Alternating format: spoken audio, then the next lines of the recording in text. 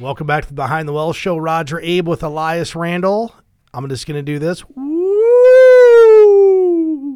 It's Halloween coming up. Here's what I want to know. What's your costume? I wear the same thing every year. Let me guess, Elias Randall. Super dad. No, I wear one of my old football jerseys, and I'm a football official for Halloween. Because my kids, I wouldn't wear a costume, but then every year they're like, well, Dad, you're going to dress up, right? So then I just wear that. All right, so Halloween's a deal in our house. And it's not like random costumes we have to match. At least Mom and Dad do. So let me go through what the costumes are this year. I'll send Molly a picture of my youngest daughter. She's going as Wednesday. Do you know who Wednesday is? From Addams Family? Yeah, she loves to be dark. And we have the cutest picture in her costume. It's hilarious. My wife goes, well, Wednesday doesn't smile. So she goes,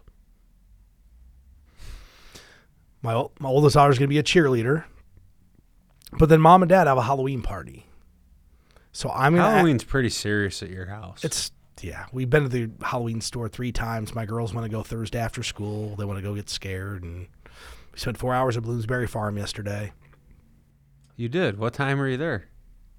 11:30 till 3:30. Were you there too? Yeah. Were you really? Like 10 until noon. It's amazing how big it is. A couple of my other friends were there too. All right, so because we're Hawkeye basketball fans, and now women's Hawkeye basketball fans, let me tell you the costumes. Okay. And my wife has another friend going to go out for a Halloween party. Her friend's going to dress as Caitlin Clark, Iowa Hawkeye women basketball phenom. My wife is dressing as Coach Mulkey. Do you know who that is? Yeah. That's she's an assistant. Oh, no, you're talking Kim coach Mulkey from Kim LSU. Mulkey. Kim Mulkey from LSU. There you go. So she's going to wear a flamboyant outfit. Megan's going to be her? Yeah. That's a good one for her. And guess what I have to be? You're going to be Lisa Bluter. The referee. You need a jersey? Yeah, I need a jersey, Eli. I got to borrow from you. But yeah, Halloween's a big deal in our family. Honestly, it might be my wife's favorite holiday. I mean, seriously, like her favorite holiday. I know you guys, it's pretty serious. We do some decorations and go trick-or-treating, but you guys go kind of all out for Halloween, which is fun. I think we decorate more for Halloween than we do for Christmas. No way. We don't put any lights or anything outside the house for Christmas. We've got ghosts out front. We've got bats flying around. Oh, yeah. I think my wife decorates, other than like the Christmas tree. But inside, we've got ghosts inside. I mean, yeah, it's every day my daughters want one more thing added to the thing. They're like, Dad, we need to put up another decoration. So guess what shows up from Amazon? So we have our decorations, and I'm sure you have a lot of these too, with a sensor. So then when you walk by, it starts doing a song or trying to scare you. So anyway, I go around and I turn all those off. Like this morning, up on the counter, this thing just kept singing and singing and singing. So I grabbed it, turned it around, switched off, and no more singing. Fun hater. Yep. So I thought we'd start the show out with some fun Halloween facts. And first fact is, the recent data shows Americans will spend more on a Halloween this year than ever before. Thanks inflation. Yeah, thanks inflation. And, it doesn't surprise me why my wife's buying more stuff. Candy inflation's probably there too. But think about it. When we were kids, Elias, you went to a door, you get a sucker or a Tootsie Roll, right? Today, you're looking for the full bars. Because these houses. You go. Yeah. Some people do that. My whole neighborhood's a full bar neighborhood. I mean, It's like, it's unbelievable what they give these kids for candy and treats. I mean, my sister-in-law did it right a couple of years ago. She did adult Halloween trick-or-treating. So, yeah, what's that? Shooter, fireball, and a can of Busch Light? It's exactly what it was. So as you're walking around with the kids, you got some fireball shooters. I had a great time. But I'm going to give you some quiz questions, and I'm going to see if you can answer it. Okay. So Halloween spending was $10.6 billion in 2022. What do you think they are estimating the spending will be this year? So 1 year later. Yeah. So Anywhere, I'm going to guess 500 million to another billion. So I'm your guess thinking is about- 11.1 to 11.6. 11.6. close. It's actually 12.2 billion. Ooh. Another $1.5 billion. That's a 15% increase basically. That's So a it's- lot. I was just trying to figure, okay, inflation's been hot. You right? figure 10% on the high end. Yeah. Gets us to $1 billion. But then I was thinking, you know what, though? Candy, especially the mini ones, probably shrinkflation has taken advantage there, right? So, even probably the regular ones, Full right? bars. It's probably easy to make candy a little bit smaller and just keep it the same price. So I didn't want to go a full 10% increase. I thought that might be a little high if you factor in some shrinkflation, but it's even. So 15% increase. Yeah. How is that possible? Clearly people are using their discretionary money to buy. It's in excess of inflation. They're committing more dollars to it. Yeah, I know. For So- candy on Halloween. So is it, hey, it's COVID's over and we just want to buy awesome. Maybe the costumes are more. And I don't pay attention to the price of costumes. Maybe those are more. Maybe they're done wearing their high school football jersey and they can't recycle that costume anymore and had to buck up this year, kind of like Elias. All right. Question 2. How much of that money do you think is being spent on candy? I bet Of the- 60% of all. So the $12 billion. No, because costumes are expensive, decorations are expensive. I bet the total Okay, what else goes with it? It's candy. I'll give you a hint. decorations. In the number, they're considering candy, decorations, costumes. Just those 3 things. So you got 3 things to focus on: candy, decorations, costumes. I bet it's like a third candy, more than a third on costumes, and then a little bit less on decorations. Okay, so give me so you think a third on candy. So I'll just say 33% on candy. So that'd be 3.6 billion, right? Yep. You're exactly right. Really? Yeah. Okay, so You're then right on the number. costumes is going to be 45 or 50% of that number. Okay, so costumes is 4.1 billion. So you said that would be the highest. You're right. Yeah. And then decorations was 3.9. The remainder, yeah. Dude, you're on it. That was on. That's I'm pretty good. Hey, listen, I didn't pretty even cheat.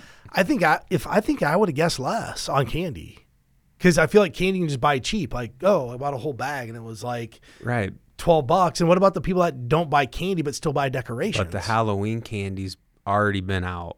I've seen it at the grocery store already for maybe a month. Okay, so I don't eat So much sugar. all that Halloween, think how much Halloween candy's purchased and then not even there so you got to go buy another bag and another bag. Yeah, that happened in my house. So It happens at every house that buys the Halloween candy. So I right had a when it night of comes out. weakness. I went to Fairway. I had to pick something up for the girls.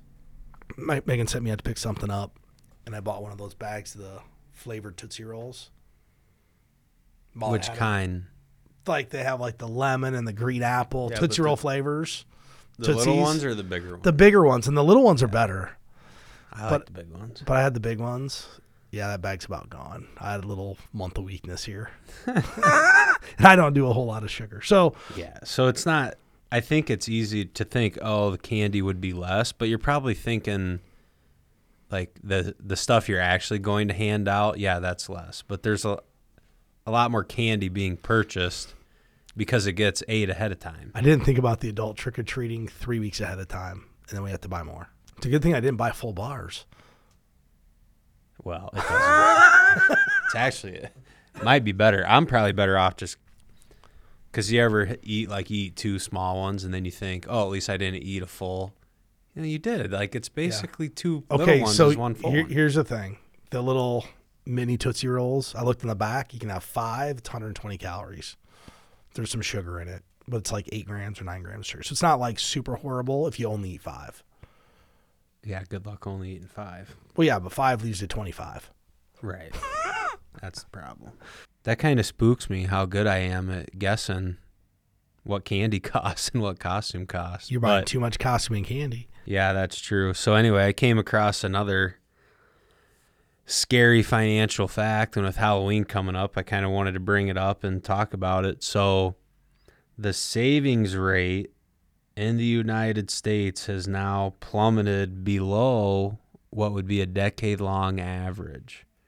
Savings rate was roughly almost 9%, 8.9% of personal income being saved. That's down to 3.9%. So then I started asking myself, well, why would that be? Inflation probably has a lot to do with that. I would say maybe the majority to do with that, and people's wages haven't increased as much as inflation the last couple of years, and especially with shelter costs and food costs and really a lot of the necessity things going up in price. And that, that's one thing. It's not really within control from a personal finance perspective. So there's just a lot of debt being out there that's being serviced. And I think that's one of the first things you can do to kind of set yourself up financially for success is get your debt under control and get those payments under control and within reason. And if you think of kind of like, okay, order of operations of how to be successful with money, it's hard to save even a 10% savings rate if you're living beyond your means and your bills are more than what you bring in, right? So addressing the debt, having an emergency fund, that kind of sets you up to have less scary times financially. Like if you're saving the right amount of money and you have an emergency fund, you can weather some financial hardship, weather inflation better than other people will be able to. I'll be honest, I'm shocked it was 9%. I'm surprised that was the decade average. I'd like to know what it was pre-pandemic, post-pandemic. Like how much money did people save up? Did they save 15 or 18% during 2020, 21 when they had all the influx of government Those money? years helped push that number up for sure. I would really like to see it. But I'll be honest. If somebody saved 9% and truly saved it and didn't spend it, that's what's always tough about a savings rate. They do some study and say, well, how much do you save out of your paycheck? 9%. Oh, okay. But if you put it in a bank and then you spend it 2 months later, it wasn't really saved. So that's hard. Like, I'd like to know where it's going. But I think it leads to another thing. Because you brought up that savings is down. But I actually read an article the other day. Goldman Sachs put it out. And they dubbed it the financial vortex. Because of many factors all hitting at one time could actually reduce retirees' savings by up to 37%. And is this the total? They're just saying like the total amount that they would ever have saved? Yeah, because just saying they could reduce it by a third because of these factors. And it's really the culmination of potentially retiring or having to retire earlier, student loans that they're now going to have to pay back. They didn't have to think they were going to have to pay back, caregiving shortfall, just a lot of different things that they may potentially be hit with all of these things at one time. If you think about the last 20 years, we've had relatively easy monetary policy. The last time we've seen tough monetary policy like we have today was 2007. We know what happened in 08 and 09. Well, when money's easy, it's easy to get by and do really well, but money's tough now. I mean, I just read an article the other day about more people are actually getting declined for their home purchase because of income. Right? Think about it. Let's say you went and built a house a year ago. What were mortgage rates a year ago? I don't remember offhand, but 5.25%? Yeah, less than what they are now. 7.25% now. You know what? On 500,000, 2.75% rate on $500,000. So that was just 3 years ago to today. Do you know how much in monthly interest increase it is? No. $1,400 a month. It's a lot. That's significant. Basically double. You went from $2,000 a month to $3,400 a month. Right, which is less house that people can't afford. That's why we're having the problem. So, the other thing is people are trying to decide whether they should live better now or later. We've talked about this a lot.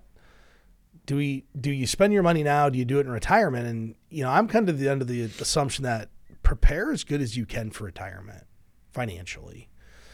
But everybody should think about, what does retirement actually look like? Ask yourself this question. Do you really think when you're 85 years old, you're going to spend the same amount as when you're 65? And what you start to do is you should start crafting your financial plan around those questions, because it may help you figure out how you actually want to live today. You know, a lot of people sacrifice because they'll come in here and they're like, hey, I need to spend $15,000 a month for every single year in retirement. Okay. Go find me an 85-year-old that's spending $15,000 a month and isn't in a long-term care facility. If they are, they're getting some kind of care right at that point. But they weren't getting care forever, likely. Mm-hmm. But what happens with most people? They sacrifice now so they can have this phenomenal income in retirement. Once again, who knows what it looks like, but there's a certain point in time where you just are in the slow go phase and you're not moving forward, and you need to quantify, what do I need to save to get me into retirement and do what I want to do and enjoy it, but not just sacrifice today. And you know where we see people sacrificing a lot today for retirement is people who've never done a plan. You've had these. Yeah. Husband or wife is super saver, just laser focused, and it's awesome. They're going to have tons of money. But you can't take it to the grave with you. And we've had situations where one spouse comes in and they said, you know, I'd really like to spend more, but my other spouse is so concerned about retirement, won't let us spend anything. And for those people, what do we try to do? Find the happy medium. You know, I had someone in here who wanted to buy a new house, and the husband wouldn't buy a new house. They were kicking butt. I'm like, you guys can afford to buy a new house, but I did a plan to show them. They had like 3 kids. She's like, we don't have enough space, but he was only focused on the retirement number. So in that case, we're able to show these people, hey, look, you're doing great for retirement. You can scale it back a little bit and still be in great shape and go provide what you need for your family today. And that's and there's a good balance there, right? And I think that's one of the more valuable reasons to do some financial planning, and especially for the family that's been doing a good job. They're executing all the basics. Well, if you like that situation, so one person wants to get a bigger house because of the size of the family. The other spouse is just concerned, well, we have to sock away the savings. But if you're on track to hit your retirement goals and you can afford a bigger house, nicer house, whatever you think, well, then you're living the life that you've worked hard, right? I tell people all the time, you've worked really hard to have this life you have. Like, why? If you really want to go without, fine, you can go without. But if you need permission to spend some money, I think your financial plan is giving you that. Go ahead and do it. Brings up a cool thing. October's financial planning month. Do you know that? I did, because of this outline. I did. Me too. Which I'm sure every year October's financial planning month, and I'm unaware of it until we film this show, but that's okay. We have a lot of things going, Elias. But you know what it is? Now is a good time to make sure you're on track as you go into the new year. Everybody's going to start thinking about New Year's resolutions and what I'm going to do. So let's talk a little bit about today, some of the most common misconceptions about financial planning, and see if we can help people kind of conquer those and get engaged into the planning process, Elias. Yeah, one of the biggest myths is financial planning is only needed at retirement or when you're starting to transition to retirement. And that's not true. There's a lot of value. Doing some financial planning can provide basically for any investor at any stage. The level of complication that plan might involve is different depending on the person and where they're at and what they have. Really, in its simplest form, a financial plan is, here's my goals. And then us as a firm, what we do is we say, hey, these are the goals you've said you want to achieve. Here's some action items, things we would do today to help you achieve that. And then here's some stuff to be thinking about for the future. But I don't know. I can't tell you I don't have an example of someone that I took through our process, whether they're 25 and just getting started or 65 and transitioning to retirement. And at the end of it, they didn't know what they needed to do to accomplish their goals. It just doesn't work that way. No, that's a good point. And honestly, the example I just gave about the family quantifying how much home they could afford to buy, that's exactly why it's not just for retirees. I mean, it can help answer a lot of important decisions. We actually coined the phrase a number of years ago. It's your financial decision tree. helps you make financial decisions, whether retirement or life purchases. Some of this can all be quantified through this planning process. The second one I think is really a great one. And it's that many people think a financial plan is one and done. And I think the reason people believe this is 15 years ago, it was one and done because of the sheer work and effort it took from an advisor standpoint, cost standpoint to do it. Today's planning, it's not a static plan, it's dynamic. It is so easy to update these plans and use it every single time you make a financial decision. Less than 30% of the people actually have a financial plan. So if you have less one, than 30% of people are confident in retirement. their All the numbers plan. line up. Yeah. And here's the thing. If you have one and it was one and done, don't feel bad. You're doing better than most. But whoever's putting your plan together should be able to create this into a very dynamic plan that's always adjusting and updating with your life circumstances and not just sitting in your top drawer with 100 pages bound up. Yeah, it is. And I think it's sometimes people, they really appreciate a lot of the feedback, but then also when you can model scenarios for people, I think they're kind of shocked by how easy it is. I mean, you could have a question of, I'm thinking about doing this, and literally with some data input and a few clicks of a button in like 2 minutes, we can have the right answer, or at least the information you need. Gal the other day, we put the plan together. She goes, well, I need a new car and I want to buy this $20,000 worth of home improvements and camera equipment. She takes photography. Just like that. Put it into the plan. Probability of success went down 2%. I go, that's statistically irrelevant. Right. So it doesn't there's matter. No doubt in her mind that she can go afford this $40,000 car and this $20,000 home improvement and camera lenses. Done. Right. But before that, she was paralyzed because she was afraid she was taking too much money out. And I was able to quantify. I actually even went deeper, Elias. I went and said, well, if we look at what your max spending number is, you should probably spend about $80 a month less through retirement. It gives you the same probabilities you had before. So it was like... Yeah, so those decisions are now easy. She's self-financing it through $80 less per month. Yeah, right? It's self-financed through her money. Why wouldn't you do it? $80. That's somebody's monthly Starbucks bill. Yep. Yeah, I think the third myth here, people sometimes think financial planning is only for the wealthy.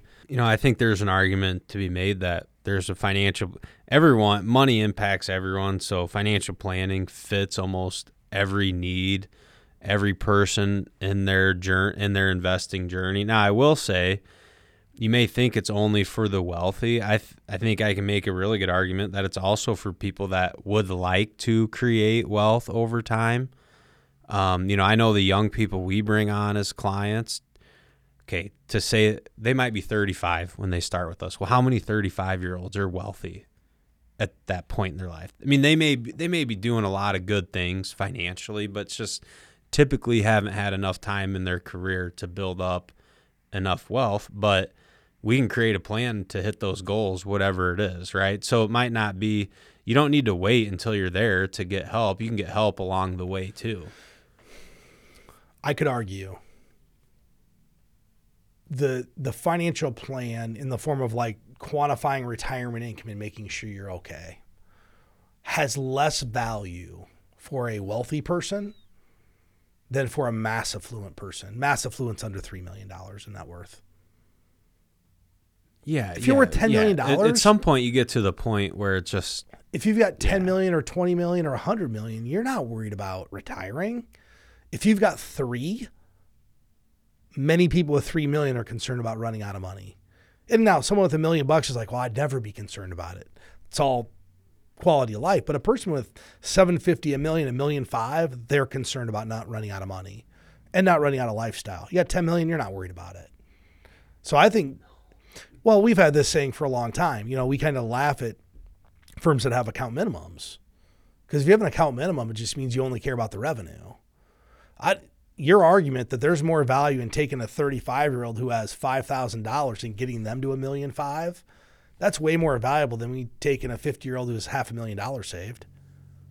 Because if I'd have got him for the client. Yeah, because you're helping them get if I'd have there. got a hold of them at 35, they'd have more than $500,000 saved at 50 or 55. Yes, I believe that to be true. 100%. Yeah. Next one, it's only about the numbers. Financial plan, yeah, there's numeric calculations. But really, what's going to help your financial plan is the data interpretation, but also your financial plan's not just financial. Like, think about the questions we ask people. I'm going to use my parents. When they retired, I said, what are you going to do with your time? Non-financial. What are you going to do? Because if you don't know what you're going to do, retirement could be lonely, could be boring. You could pick up an addiction. We've seen it. People retire. Next thing you know, they have an alcohol addiction because they have time, or they get a gambling addiction. They spend money like they never spent. They're addicted to spending money. They don't have anything to do. So financial plan is not just about numerical calculations. No, and it's, I think with investing, there has to be a reason for doing it. And that's, I think, most especially as people transition into retirement, they want their money to have a little bit more meaning, where it's hard to build I struggle when I'm kind of interviewing someone for the first time, and it's just, I just want to have the most money I can possibly have. Like, to me, that's not a realistic goal to work around. That's right? unattainable. What's there's the no most meaning. money? Yeah, there's no meaning to that. But anyway, the next one here, you think retirement planning is all about the 401k. Now, I will agree that 401k is probably the number one tool used as far as investment accounts are related to accumulate retirement dollars. And that, and that is a good thing. It's good for a lot of reasons. A couple, typically you set it up with your payroll, so it's like one of the easiest ways to invest. Just comes out of the paycheck, goes into the account. You'll set up, you're either going to be part of the default program, which could be a target date, or you'll be a part of investment choices that you make. So, but that's not a financial plan. Like saying, oh, I'm saving in my 401k, that's my financial plan. That's definitely a good tool to use towards accomplishing those goals. It should be something you take advantage of. And just the act of saving, the habit of saving, that's a fundamental thing to having success with money. But it's more, engaging with the professional, outlining some real goals of yours that you have, and putting in action items and then executing them. That's really what a financial plan is. And the 401k could be a part of that, but it's not going to be the only piece of that picture. The sixth one, you don't think of all financial decisions as retirement decisions. Remember how I coined that phrase, or I just said earlier that your financial plan becomes your financial decision tree? Mm-hmm. The reason is because every single decision you make in some format impacts your retirement, whether you know it or not. And here's what I mean by that. The pumpkin spice latte versus make coffee at home. Hey, I like the latte, but there's an opportunity cost of that drink. And once again, I don't believe that coffee is the reason you don't retire, but I'm just using it as an example. If you spend $4 on a latte every day, there's the opportunity cost there. Going out to dinner or making it in-house. Opportunity cost. So if you spend all of your money on discretionary items, at some point your savings rate has to suffer, unless you just are out spending all of that, all the discretionary items. But even then, it still has an impact on retirement. You think about when we go do the little scenarios of you save $500 a month for 20 years, how much it adds up to. Do you waste $500 a month? That's the opportunity cost. So maybe you go from $1.5 million at retirement to $2.5 million. Is retirement different? Maybe. It might be. I don't know. Does it matter? It may or may not matter too, though. I get this one a lot. I want to buy a vacation house. I want to buy a second home in Florida, Arizona. And we run the scenario, and all of a sudden their probability of success was 85%, and they go buy this place at 65%. If they don't do a financial plan, they actually might have made a catastrophic mistake. And affording a second home, especially in retirement, is a much taller task than I think people envision. It's kind of like a dream, but if you don't really plan for it, it's hard to just all of a sudden add that in as something you're going to do as a retired person. They don't realize if they go to Florida, they might spend as much on insurance as they do for the house payment. Depending on where it is. Right. Yeah. You go $500,000 house. What's insurance going to be? $20,000 a year? I have no idea. I'm sure. In fact, I just read an article the other day that people are now spending $30,000, $40,000, $50,000 a year to insure their homes. Wow. No one wants to insure if you can get insurance. If all those factors add in and affect your overall retirement, every decision you make is going to affect retirement at some level. And it may not be, as I think about it, may not be less money. It might be you have to work 3 years longer. It still affects your retirement. Yeah, it could be working longer. It could be traveling less. Yeah, the total amount that you have is less. I mean, there's a lot of variability in that, and I think that kind of leads into the next one. You think of finance as simply just inflow and outflow, which, yes, that's a very basic function of finance and running a budget and deciding how you're going to allocate your money. And I think the other part of this conversation is there's only so much time.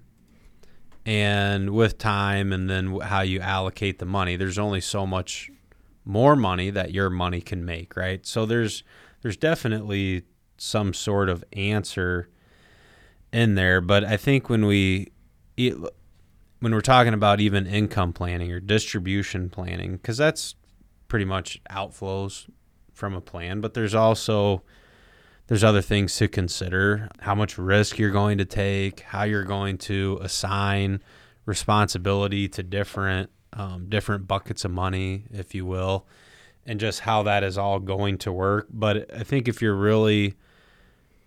point of this was, if you're really have a financial plan and done some good planning and have some goals and you know how it's going to work, it is more complicated than just the inflows versus the outflows. But I think you can create something that will work for you. It's just a little more effort than like a simple spreadsheet, I guess, is what I'm getting at. Yeah. 9, you think retirement is time for dwindling finances. This is the hardest transition for people. They retire, and then they say, well, we can't spend any money. They don't want to spend money. That doesn't sound fun. No, and people get really frugal because for 30 or 40 years while they're working, this retirement account was, man, we can't ever touch it. Can't touch it. Well, when you retire, that's why you saved it. Was to use it. It wasn't to just let it sit there and never go down. Like, you're going to use it. And to me, that's a real, which you know this, but that's a real thing. People, we're so programmed that we're never going to touch that money. Just even setting up the first distribution or the first monthly withdrawal, people get kind of scared just over that. And they're just really not even sure what to do. And 10, Elias, people think the value of your savings is the most important financial planning metric. And yeah, how much you have saved is important, but there's other factors that go into retirement. Like, what are you going to do with the rest of your life? It's not just how much money you have saved. Too many people quantify retirement by the dollars. Retirement's really about what you're going to do with the last 25 years or 30 years of your life when you're not working. Like, the dollars are just kind of the engine to the means. It's not definitive. Like, the money can come and go. But what you're going to do with the last 25 years is really what's going to define what your retirement looks like. Yeah, and it kind of, to me, it always goes back to the, I've always heard you need $1 million to retire, right? And maybe you do, depending on your lifestyle. It's very possible that you don't. It's very possible that number for your family is less. It's possible for your family that number is much higher. Might be 0. I'm going to give you an example. It absolutely could be 0. You have 2 husband and wives in Iowa, teachers. Both have IPERS, both have Social Security. They might have 0 saved outside of that. and they'll be But guess fine. what they have? Cash flow. Checks coming in every month. Think about good checks at that too. Good checks. You know, let's say they made $70,000 each. Probably each getting $3,500 from IPers. That's $7,000. Each getting $2,000 for Social Security. It's $110,000 a year, $120,000 a year. They'll be okay. Yeah, they will be. If they have some investments, that's kind of their fund money or their inflation hedge, whatever you want to call it, to give themselves raises. But yeah, they don't need it. I remember doing a plan for someone that's like, man, I'm so worried I'm going to run out of money. And this was the exact scenario. I go, well, you could run out of money, but you're not going to run out of income. It's not going to be different than when you were working. I mean, when you were working, think about people when they're working. They don't have this big retirement account to go to. Someone had virtually the same income in retirement from pensions and Social Security. Do they need this huge investment account? No. Nice to have. Yeah, nice to have. But they don't have to worry about running out of money. So with that said, you know, I think everybody, if you haven't engaged in a financial plan, you can go to btwellshow.com. We'd be happy to help you guys get started. With that said, do you have any closing remarks, Elias? Have a happy Halloween, everyone. Happy Halloween. Maybe we'll send some pictures of our costumes. Let's upload those. And I need a jersey. Securities and advisory services offered through LPL Financial, a registered investment advisor, member FINRA SIPC. The opinions voiced in this show are for general information only and are not intended to provide specific advice or recommendations for any individual. To determine which investments may be appropriate for you, consult with your attorney, accountant, and financial advisor or tax advisor prior to investing. All performance referenced is historical and is not a guarantee of future results. All indices are unmanaged and cannot be invested into directly. Premier Investments of Iowa Incorporated and LPL Financial do not provide tax advice. Please consult your tax professional.